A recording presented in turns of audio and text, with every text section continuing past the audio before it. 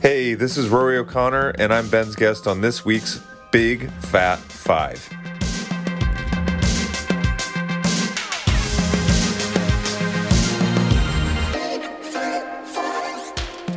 What is up? Welcome back to Big Fat Five, a podcast financially supported by Big Fat Snare Drum. This week's guest is Rory O'Connor, a New York-based drummer for the Grammy-nominated band Tycho. He also makes his own electronic music under the name Night Moves, spelled Nitemoves. Before joining Tycho, Rory played with Com Truce, another legend in that world of music. But Rory is an insane drummer, and he brings the world of Tycho to life, both in the studio and figuring out how to recreate his own chopped-up grooves for a live setting in the most interesting way. With what I do with one of my projects, Cannons, I look up to Rory a whole hell of a lot. He's got great taste in music, and it's very apparent with the choices he's making when he's creating his own music and the 5 choices he brought on for today's show. So, hope you enjoy. Cheers.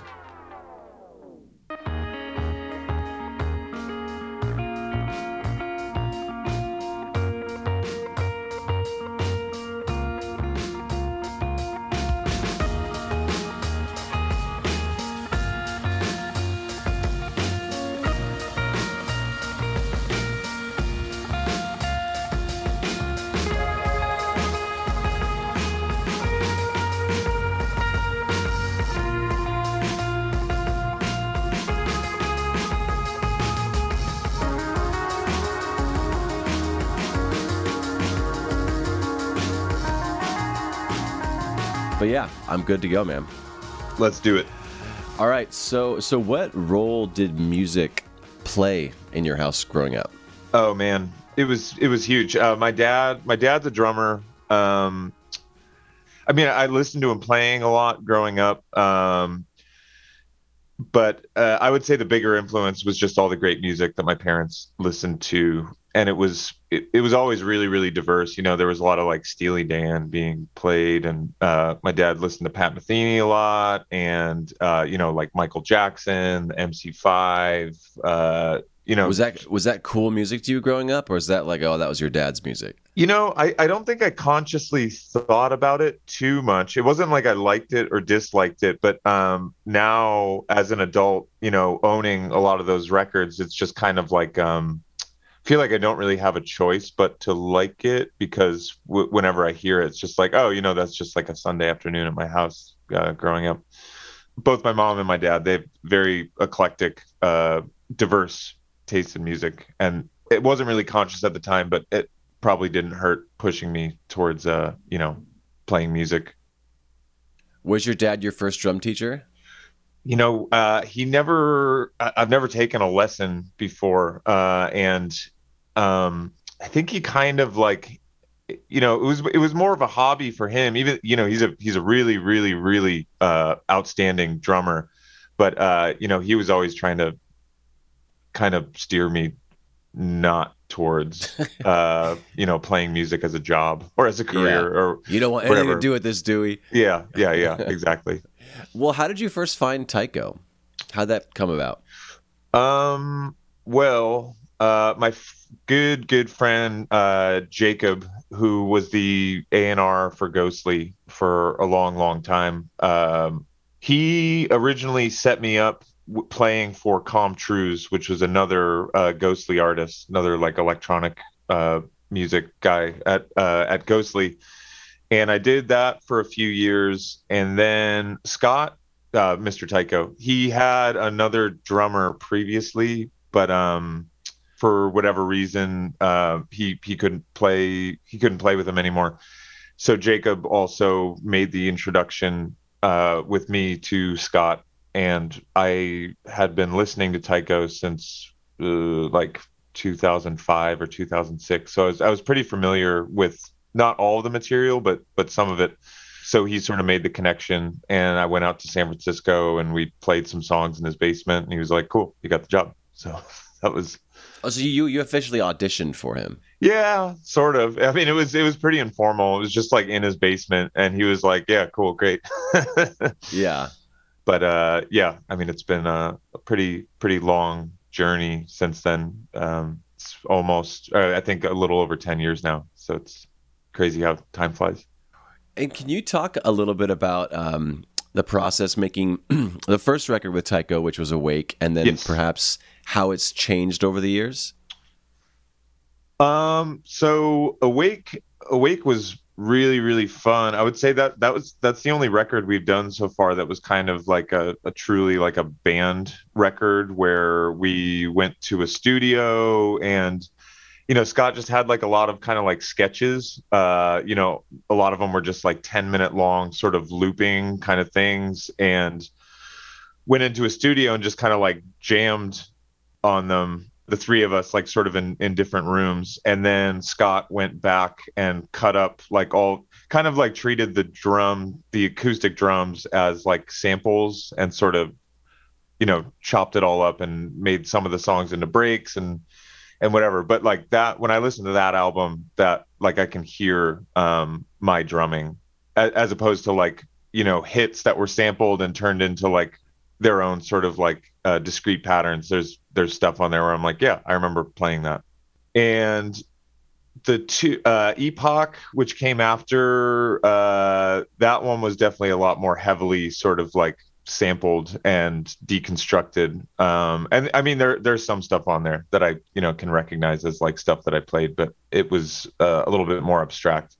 He, we've recorded, so we've done like so many sessions, and he has pretty much like this library at this point of like me playing, so it's like it's kind of hard to yeah, it's kind of a bizarre like listening experience because I'm not sure what came from where, but he has a big library of Rory playing drums at this point, so he kind of just like pulls a little chunk from here and there.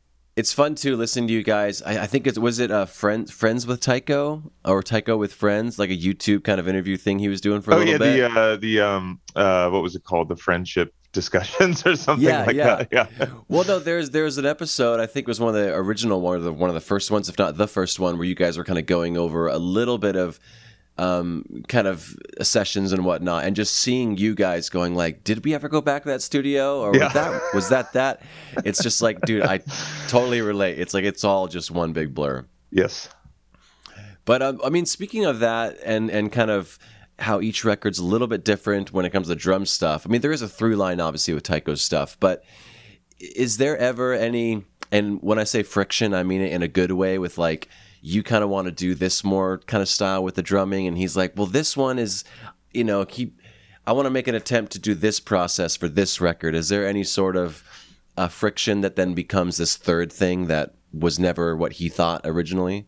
Well, I mean, it is like kind of it's like a pretty abstract process because a lot of times if we're recording a song, he'll have some sort of like drum idea that's already in there as like sort of a scratch idea.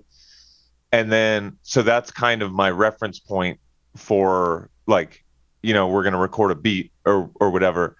And then so then I record that, and then he in turn takes that and chops it up even more. So then when it comes time to like playing the shows live, it's sort of like uh it's kind of like me playing what I played, but like in like a totally like rearranged form. So it's kind of weird. It's weird at times, like sort of playing over a superimposed like version of me that's not me, but then Mm-hmm. like having to relearn like what I played in sort of a different way. It's kind of weird. Like I usually don't think about it until it's time to like play the songs live, and then it's like, oh, I have to like relearn what I played, but in a different, just like different. Yeah, it's weird. That is cool. Yeah, that's a mind trip for sure. Well, and then now, since your camera's not working right now, and I'm just seeing the word night moves, this is a Yeah. great transition to my next question. Before we get to your top five, which is just, can you talk a little bit about Night Moves, your project, and kind of the songwriting process, since that is your thing? Yeah, I mean, so that I started.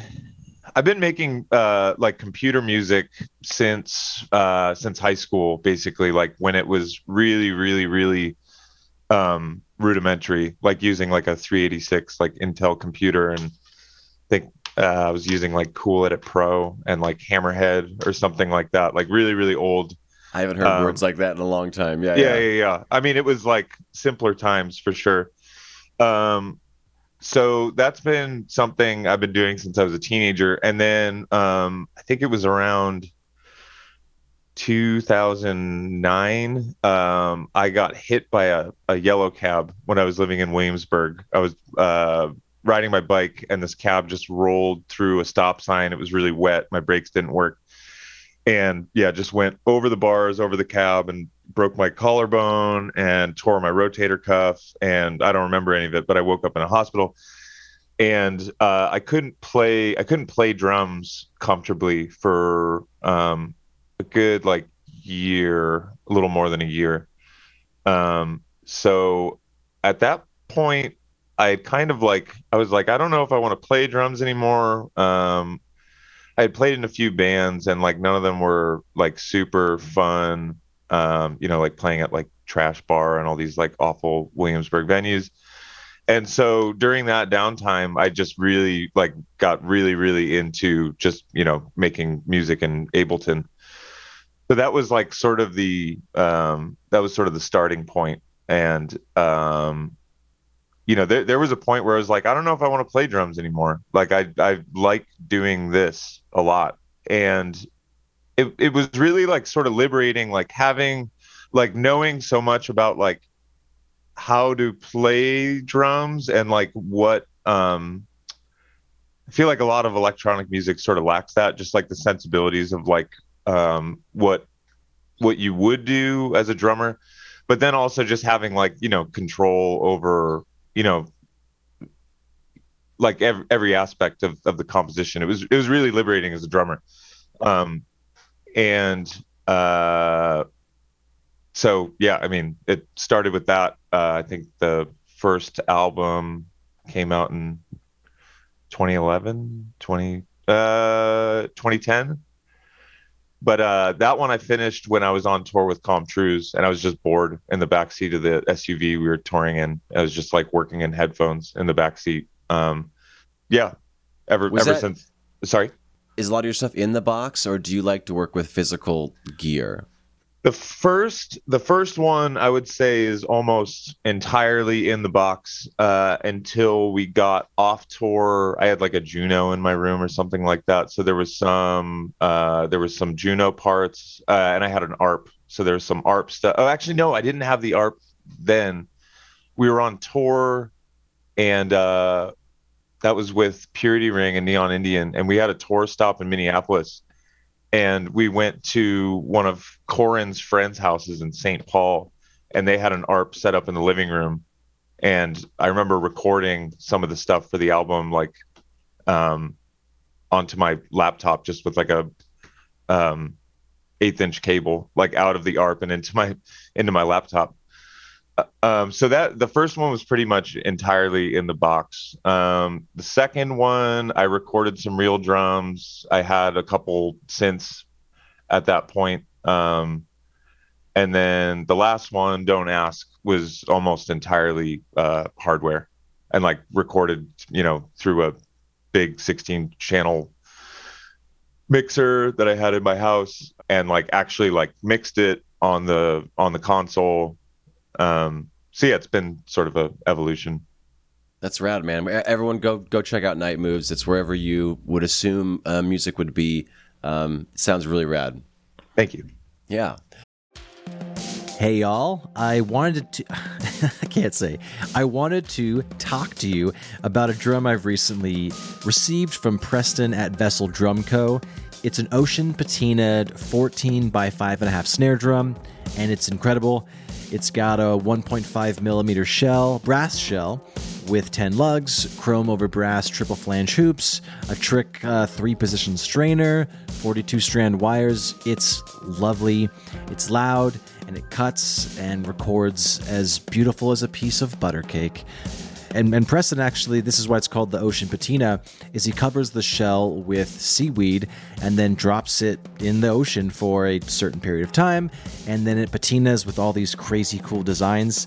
And if you all remember, Preston was actually one of the first guests on the podcast. When I first started out, I didn't really know what the Big Fat Five format was going to be, or if it was going to be even Big Fat Five at all. But I went to his garage, his where he makes all of his drums. It was really cool. He walked me through. The episode is essentially from start to finish what happens with a drum, and it was a really fun episode. It's now archived at bigfatsnaredrum.com, just because it doesn't fit the format of Big Fat 5. I want you to get back to the show, but go check it out. This drum is beautiful, and he actually let me use it on an Eve 6 tour, and I didn't keep it, and I regretted it ever since then, just because I was trying to pinch pennies at the time, and I just kept thinking about it. And so the opportunity to get it again was presented, and it is one of my favorite drums. So the Ocean Patinaed 14 by 5.5 snare drum, check it out. Reach out to me, go to Vessel Drum Co. The Instagram's just at Vessel Drum Co. and check it out. It's amazing. It's beautiful. Sounds great. Bye.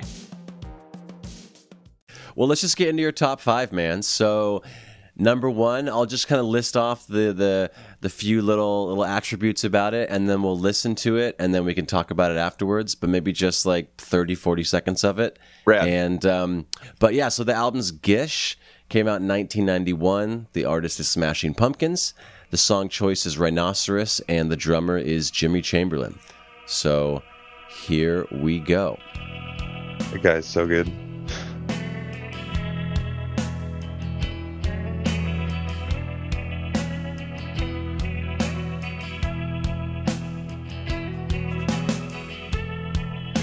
This beat is so cool. So simple, but so fun.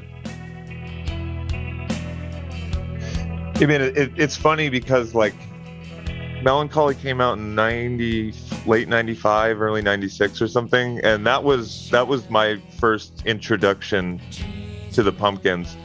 That was one of the first CDs I bought with my own money, and it was expensive because it was a double disc. I think it was like $30 or a lot of money for a 10-year-old.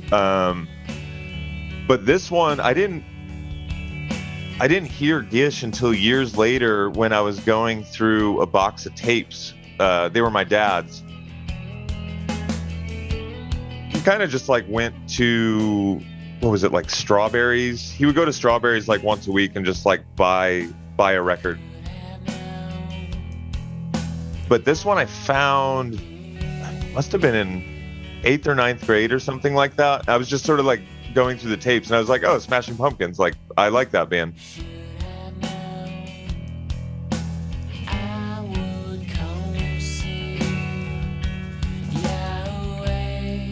Yeah, man, his I mean, it's just a much more like raw sort of like band album, and I think just as like a younger drummer, like, you're not really interested in rudiments so much, and just hearing these like buttery, silky single stroke rolls, you're like, wow, okay, I understand that. I understand single stroke rolls. But yeah, this whole album is so good.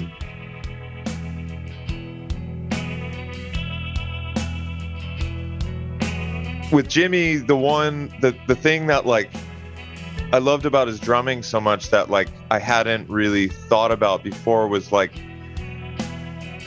he plays the song so well. Like, he accents the melodies and the riffs, and his left foot is like always going. He's like doing these like little accented things with his left hand on the hi-hats when he's playing on the ride cymbal, and it's just like such a full drum sound. And that was like a huge inspiration as a, young drummer.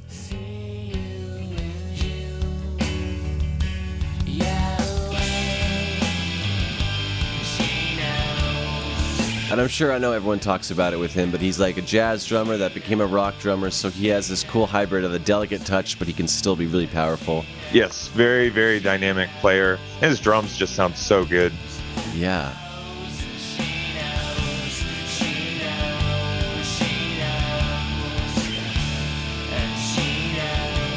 Yeah, so good, I'm man. head bobbing. You can't see it, but I'm head bobbing.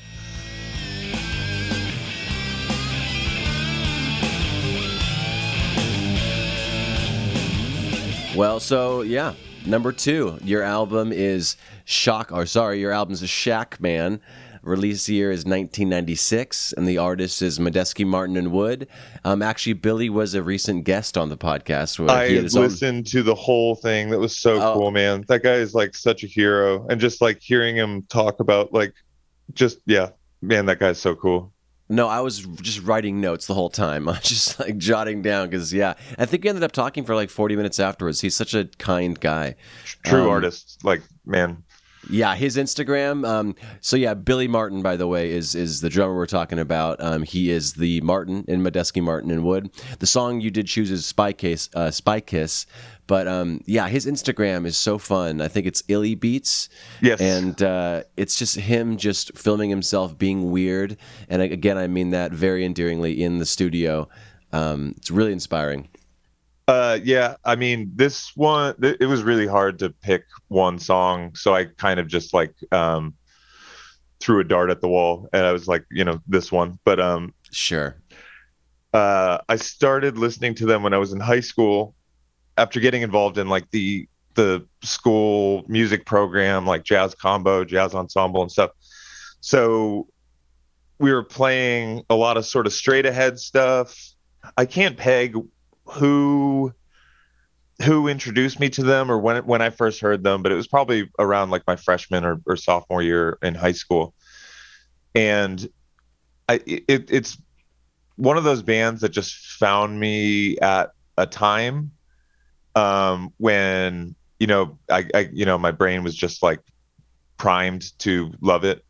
But there's sort of like fusion between kind of like corny funk and sort of out there jazz, and like sort of like packaging it in this sort of like palatable way. I became like really, really obsessed. I've probably seen them like 30 something times. That was like over a 6-year period.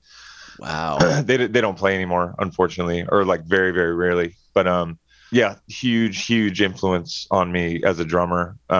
Just his like, after I sort of became more educated in jazz, like you can hear, like he knows all of it. He knows all the players, and you can hear Elvin in some things that he does, and you can hear, just so many players. And it sort of opened my mind to like playing over the bar, or like metric modulation, like sort of like turning 4/4 into 6/8 or whatever. As a teenager, it was a very profound impact. Mm-hmm. Let's listen to Spy Kiss.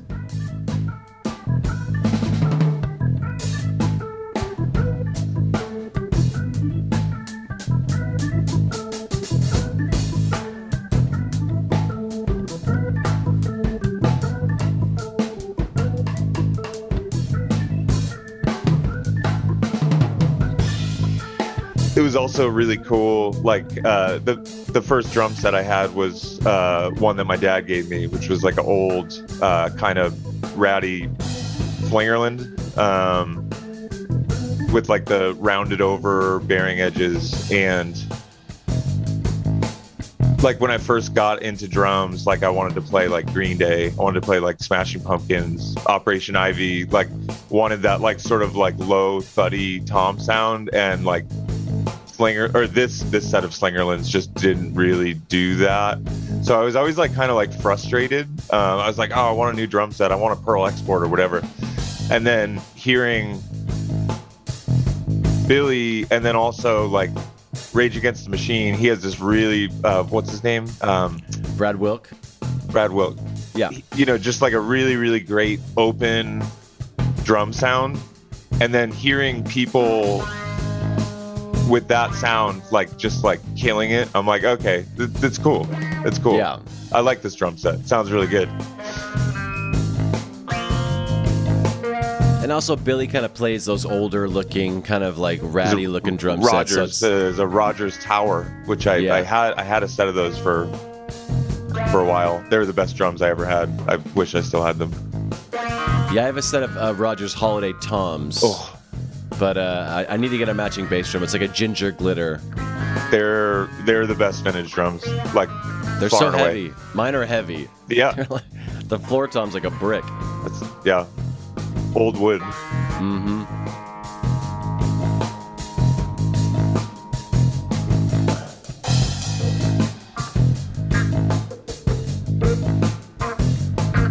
That snare sounds so rad. It's so good. He has my favorite ride cymbal sound ever, and he still plays it. It's I think it's an old K or something like that. It sounds so good.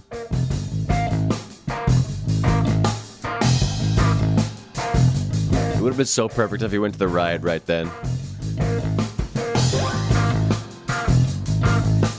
I mean, that's one of the things I love about Billy is like you're like, oh, you should go to the ride right there, but he doesn't. He just doesn't do it. He like plays a weird fill like on one. Yeah, I love that sentiment you said, and I've thought about it quite often. You were just mentally, I'm paraphrasing what you said, but just mentally and emotionally prepped for Medeski, Martin, and Wood when they came into your life. It was just perfect timing. Yep. It's I just mean, like, so many, all these albums really, like I was just like ready and waiting, and then you hear it and you're just like, what the fuck? Like, what the fuck is this? And it's just like, I wonder if like I'm a huge fan of Levon Helm and the band. Oh man. But yeah, as a big time. kid, I was like, yeah, give me more Travis Barker. What are you talking about? Yep. And so I'm like, but man, wait, what if I'm happy where I'm at. There's a lot of things that I do as a drummer that have nothing to do with that kind of music that I now can do because I grew up with fast, SoCal punk rock. But it's like, I wonder if I would have just been those like Orange County drums. Exactly. Are they still around?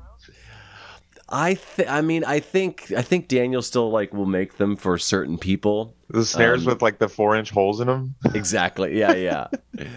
But it's like, I wonder if I would have just at a certain time or a certain month, someone introduced me to, music from Big Pink, and just that would have been my trajectory. It's like, how different, not to be all like grandiose, but my life would be completely different. So it's just like certain records hit you at certain times and they do change your life. I mean, going back to what you were asking me about, like the music my parents listened to. Like, I remember my parents listening to Dire Straits. Probably my dad. Well, no, my mom likes Dire Straits too. But like, I distinctly remember being like, this music sucks. And like, when I hear Sultans of Swing come on the radio now, I'm like, fuck yeah, this song fucking rules. Exactly.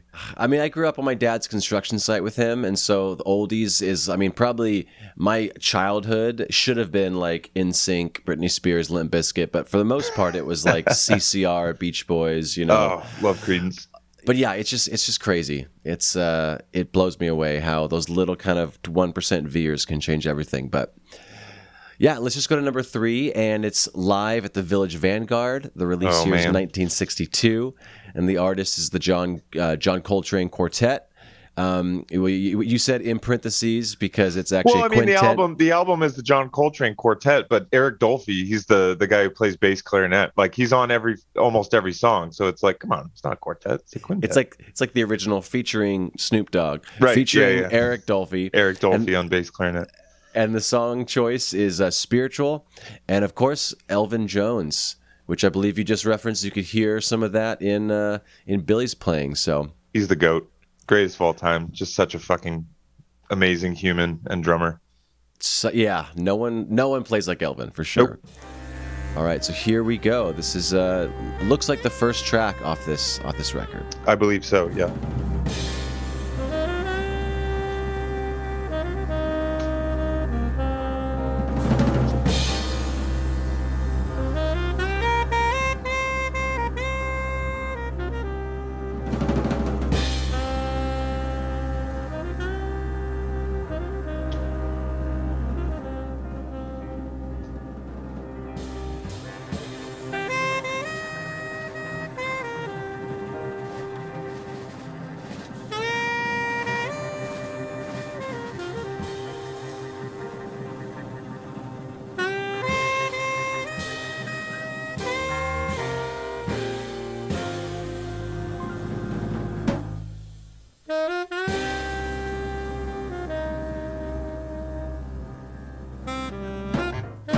Just building so much tension. Oh yeah.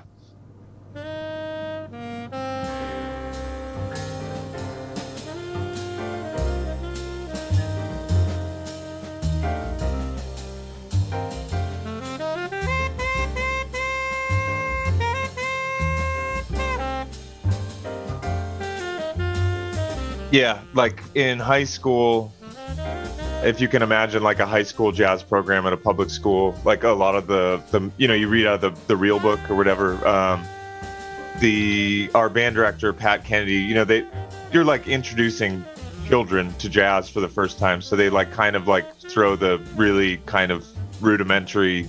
I don't want to say rudimentary, but the easy songs, like Impressions, which is basically one chord that then goes up a half step, whatever. And really fortunate that my dad listened to a lot of jazz, so like a lot of these records were just sitting around, and I didn't know what was what, but kind of like the Coltrane stuff is so fucking cool because it's also like hypnotic. A lot of it's just like the same pattern, like over and over and over and over again. But Elvin's swing, like when you're like 14 years old and you're trying to wrap your head around like how to swing, hearing it's not quite triplets, but it's just so round and like kind of just like propelling itself forward and forward and forward. Yeah, man.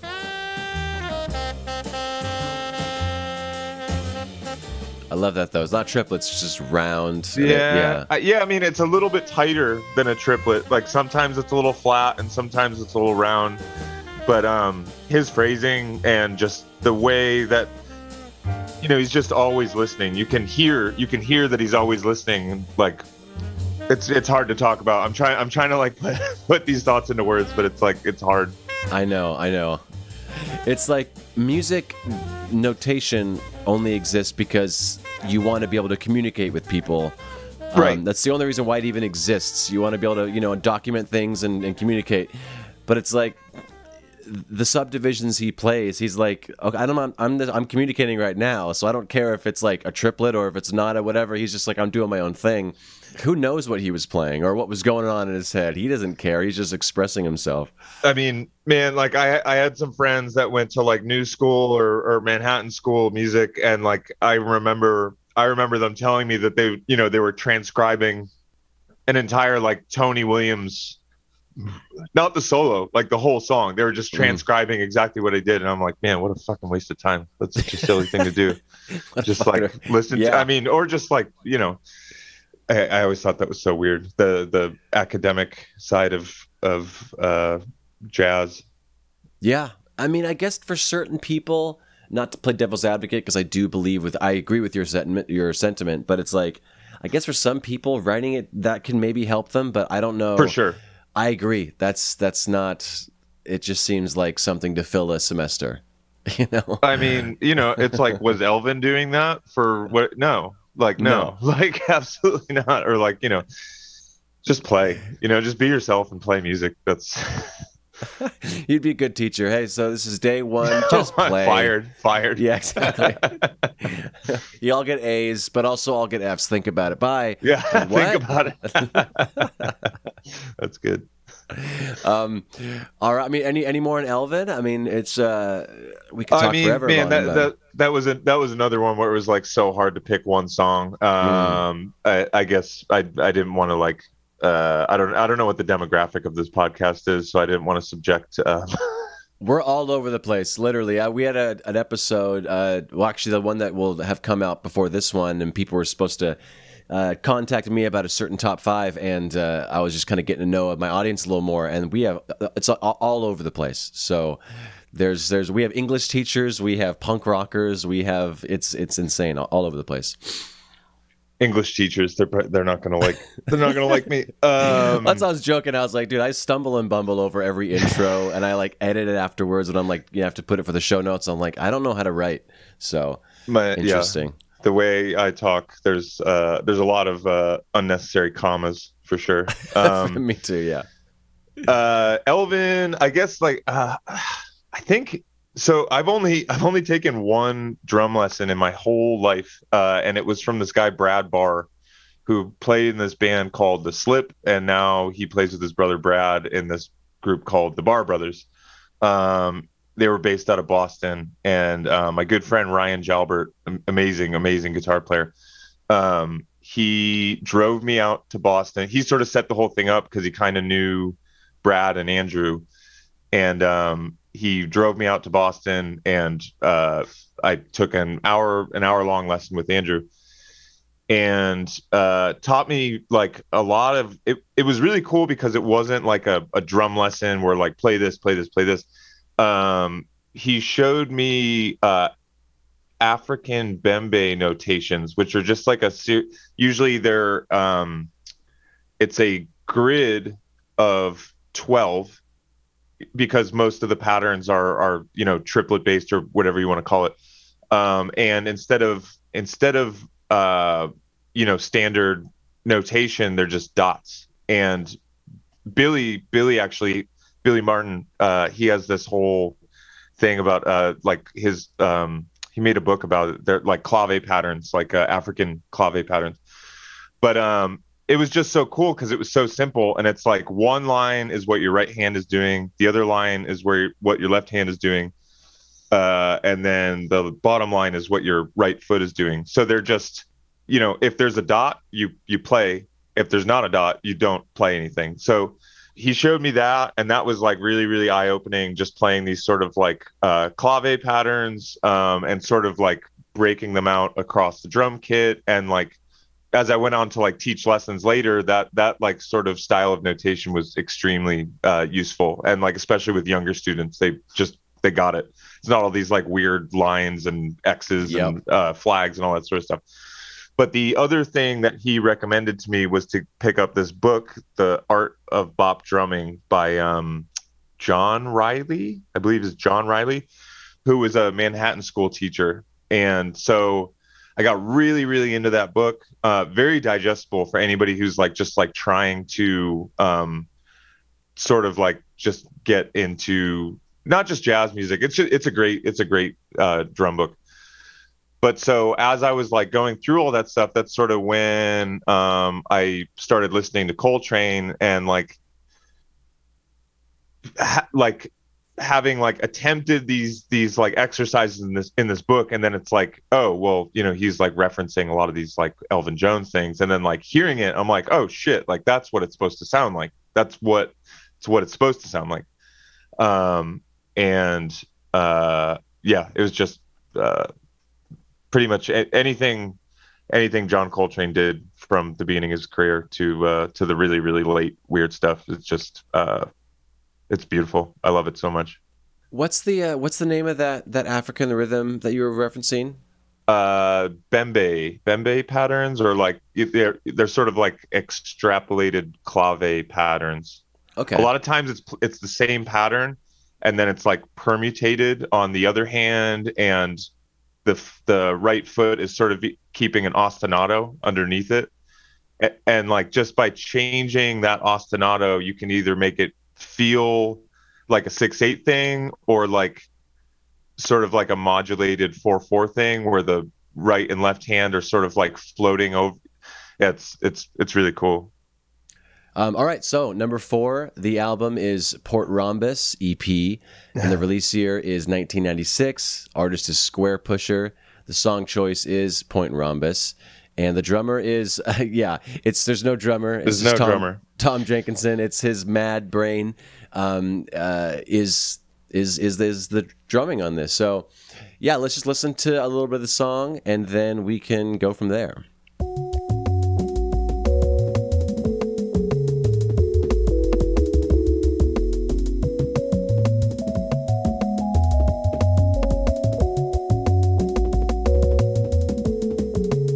I remember a friend had burned me like a CD.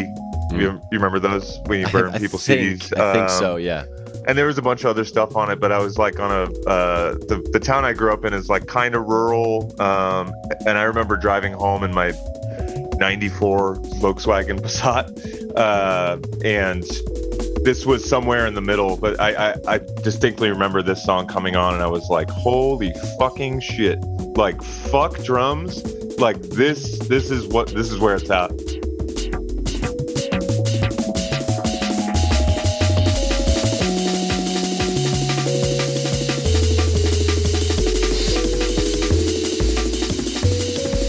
I think there's a lot of similarities between this sort of like drum and bass programming and like up-tempo bop, but like sure. hearing this, I was like, oh, this is like impossible. It's like physically impossible. And that was like, it was so fascinating to me. And then of course, now there's like kids there's like 8-year-olds who can play this sort of stuff, which is just both amazing and depressing at the same time. I'm like, oh God.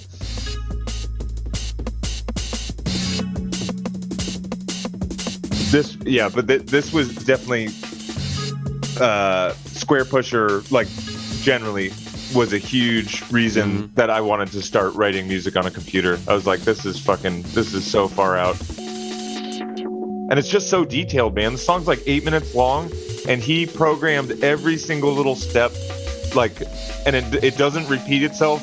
Like, every little bar is like bespoke, and man, it's like, that guy's crazy. I mean, I don't even know how you would begin to program stuff like this. Does he do it? I mean, maybe but like at a slower tempo and then he speeds it up, or probably, dude. He did all this shit on a fucking Dr. Rhythm, like those 90s like beat machines that are made for like like a guitar player practicing. Like it has like and basically any piece of gear he's ever gotten his hands on, he's just like pushed to like impossible limits that like they weren't designed to do. I would love to have been a fly on the wall when he was working out stuff like this. It's funny. So you bring this up. So Ian Maciak was a huge advocate. God, dude. Yeah, that's basically who I'm talking about. That guy's he's just out of control. Well, he was a huge advocate to get you on the show. He's a huge fan of you, man. Oh, man. He's my favorite drummer in the world right now. Guy is just, like, so inspiring. And, like, I think we're living in kind of a weird time where, because he's putting clips of himself on the internet every single day. And it's like, you are the fly on the wall. And he's just, like, he's playing drums and making music every single day. It's really humbling. Really, really humbling. He's such a talent. He is. A little self-promotion. Ian's been on the show, so go check out that. If you guys, Ian hits drums. If you guys don't, be surprised if you aren't aware of him. But he's amazing. He has a really cool mustache too, and I appreciate that. Very cool mustache. All right, so number 5, we're just blazing through these, is going to be the album. And I love Justin is an amazing drummer. But the album is You Forgot It in People. And the release year is 2003. The artist is Broken Social Scene. A very, I don't want to say underrated band because so many people know them, but I do think they're an underrated group of musicians. And they're such a unique entity. Cult. They're like a cult. Exactly. It's calling them a band is such an understatement. It's hard to describe them that way. But the song choice is Pacific Theme, and just like you said, there's 25 people in the liner notes, and half of them play drums. But at least later on, I know Justin was the main dude, Justin Peroff. But that sounds right. But let's just play this song, and then we can talk about it.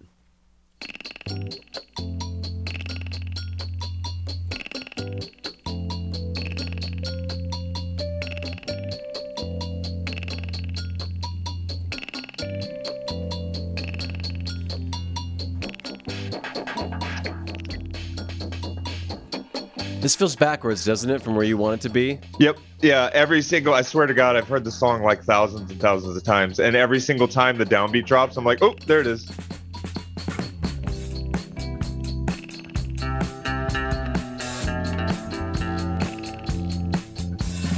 Yeah, this one's kind of a swerve from the rest of the songs, but like this, again, going back to my friend Ryan, the guy that brought me to that drum lesson in Boston. I moved out to Colorado where he was living, and he turned me on to Broken Social Scene. He was like that. This album was a couple years old at that point. This is like 2006, but I think he was just playing it in the car or something like that, and I was like, holy shit, this is so. I just remember hearing this drum sound, and I was like, how do you do that? Like, how, like, it kind of sounds like he's hitting the drums really, really hard, but like now, like 37-year-old Rory is like, it's extremely compressed, like Yes. to the point where like most engineers probably would say no if you told them to compress the drums this much. But it's like the combination of playing softly and smashing the fuck out of the drums with compression, and like there's passages in the song where it's just drums and you're like, oh, that's too much, but then when you hear it with the whole band, it just like it gels, it just sounds, yeah, it was like a moment where I was like, I want to figure out that drum sound, like I want my drums to sound like that.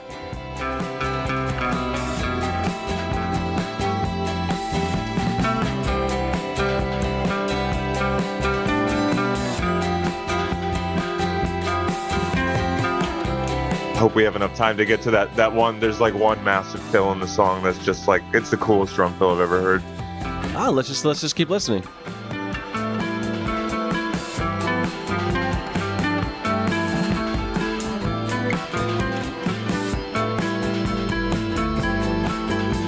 It's definitely like the overheads are being side chained off the kick drum, so like every time he hits the kick and the hats at the same time, does that like Yep.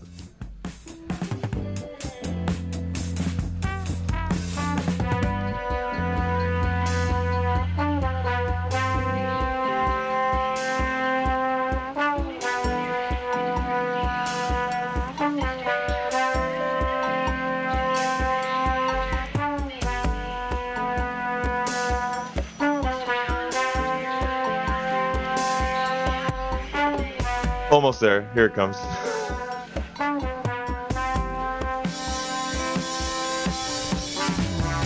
Ah, so good. So good.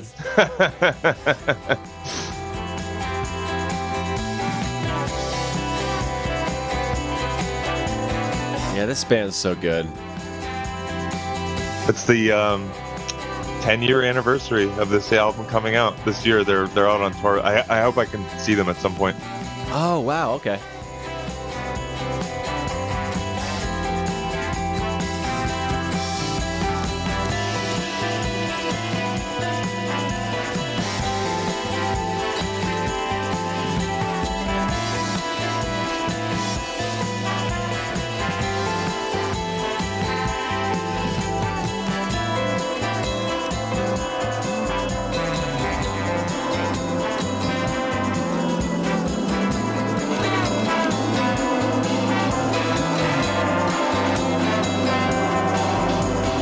Yeah. Such a great record. That would be so fun to play in a band like that. Just like so many crazy minds. Just an ensemble for sure. It's definitely, one of the band, like Tortoise, or who you listen to it and you're like, oh, I wish I played drums in this band. But then like, how would you know what to do? Like without even like, you think you'd be good at it because you heard somebody else do it already. It's like one of those catch-22 sort of things. Exactly.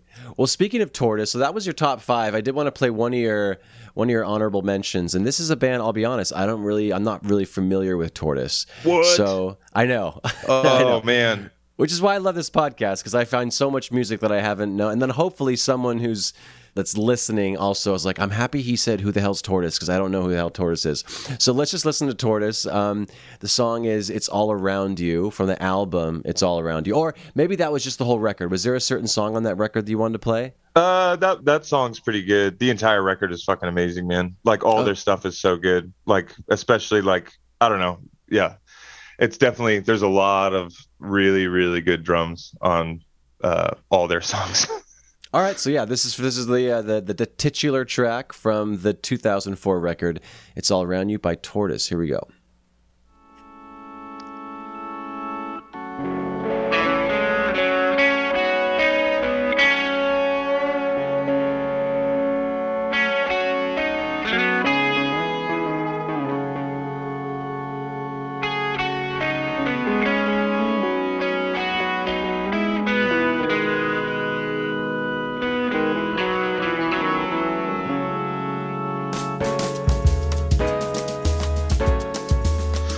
This is one of those ones, like I remember the first time hearing it, I'm like, what's going on here? Like where's the downbeat? What is the time signature?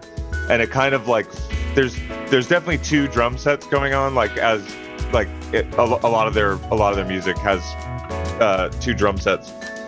But like it sort of floats in this, like one guy's playing 3/4 and the other guy is like playing like this sort of ostinato 4/4 thing. And yeah, and then eventually like the downbeat like becomes apparent. I just remember being like, oh, holy shit. Like I had no idea what I was listening to for the last 45 seconds. Yeah, I'm like nervous to bob my head because I'm like, I don't know.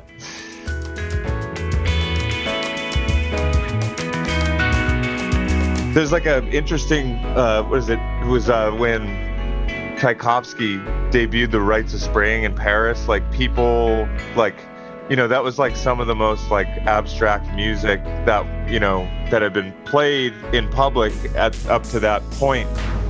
And like your brain wants to hear patterns and it wants to understand things. And when your brain can't understand things, usually it releases serotonin and dopamine to placate the brain because it just like doesn't understand. So anyway, they debuted Rites of Spring, and the crowd rioted and they like tore the theater down and smashed chairs and punched each other. Sort of a tangent, but like when I hear music like that, where I'm like trying to figure it out, and I'm like I don't hear it, and then all of a sudden the downbeat clicks, and you're like, holy shit, that's so fucking cool. No, I love that. I'm with you. Yeah, me and Gunnar Olsen, and we've had a few podcasts on here where we just bring in songs. It's called "Where's the One," and it's songs that we've just throughout our career we've just like I never knew where the one was until now. I can't not hear the one, but when I first heard it, it's like what the hell's going on? Yep. There's so many. There's so many of those. Well, I mean, I'm sure you do things outside of Night Moves and Tycho. So what, I mean, that's your, to kind of bow end the show here, or put a nice little bow on it. Maybe talk about a little bit about what you've been doing. If you want to talk about anything you're releasing, or you can just say, no, I'm good, man. Have a good day. I mean, I've been plugging away slowly on another Night Moves album for, I mean, shit, the last one came out in 2016. So yeah, 8 years. It's a little embarrassing. And, I feel like, yeah, I don't want to say it's depressing, but I get notes from fans every once in a while and they're like, when are you going to make a new album? When are you going to make a new album? And I am trying. I'm trying as hard as I can. And hopefully I have an ambient record that's done, and I'm going to try and put that out in the next month or two. I take a lot of photos. That's just like another I don't want to say hobby because that makes it sound casual. It's like a pretty big part of my life. I love taking photos. So doing a lot of that, me and my fiance Audrey, she just got a large format printer, so we're hoping to start like printing some photos, and like that's I've awesome, never done that before, so that's really exciting, and looking forward to getting into that. Yeah, outside of music and photography, play a lot of tennis. Again, with Audrey, she kicks my ass every single time. But that's me and my girlfriend's like main sport we do together as well. I love it. It's the best, man. It's so much fun. And like I kind of feel bad for like, I guess if you're a soccer player, you can kind of just like kick a ball around, but like you need 25 dudes to like play soccer and tennis. Like I guess it's finding a court can be sort of annoying sometimes, but you just need a racket, couple balls, and one other person that you can stand to be 90 feet away from for an hour and a half. So my bandmate Billy, he plays everything. He's an outstanding keyboard player, guitar player, bass player. Okay drummer. He's an okay drummer. But he's an extremely good tennis player. So he's kind of the tour tennis partner. Mm-hmm. And he's always told me that you have to have 3 friends that you play tennis with. Like one that's a little bit worse than you, one that's pretty much the same as you, and one that's slightly better. And once you get outside of that sort of zone, it's not fun. Like if you're playing against like a beginner, it's not fun. And if you're playing against like someone who's just going to wallop on you for 90 minutes, that's also not fun. You don't learn anything from getting your ass kicked like bagels, you know? He should make that into like a chicken soup for the soul kind of book. Like, and what the friend that is better than you represents is, you know, your dreams. And Well, I mean, it's like when you play someone who's a little bit better than you, then you learn. You can actually like comprehend how they're better than you and how to sort of improve. If they're, you know, like me playing someone who's like a 5-0 or something like that, they're gonna whoop my ass, and like I'm just gonna be so angry the whole time. I'm not gonna learn anything. well, on the 2 days I was off from tour between these two bands, we played tennis, and she has been taking lessons. And the good thing is that we're basically on par, but because she's taking lessons, her coach is, you know, disassembling everything she's known, and she's starting from scratch with better form. So she's so bad right now. Yeah, So I kicked her ass so much, and I was like, all right, sweet, peace, babe. I'm gonna go back on tour. Yeah, dude, I'll let you go, man. But I'll hit you up when I'm in town, and then yeah, we'll make something happen. It was really great talking to you, man. Dude, ditto, man. Thanks for having me. All right, bye, dude. Talk to you soon. Bye. Bye.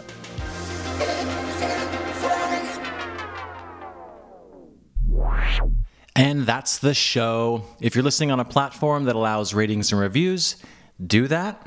It helps more people find the show, so it'll get bigger and better, and hopefully I'll have a chance to sell out one day. But you'll be an OG listener that can brag to all your friends. Anyways, why don't you go and check us out at bigfatsnaredrum.com and follow us on all the socials. Just search for Big Fat Snare Drum and you will find us. The show is edited in part using iZotope RX Audio Editor. It's amazing, so go check that out at iZotope.com. And thanks again to Gunnar Olsen for the theme music. Bye!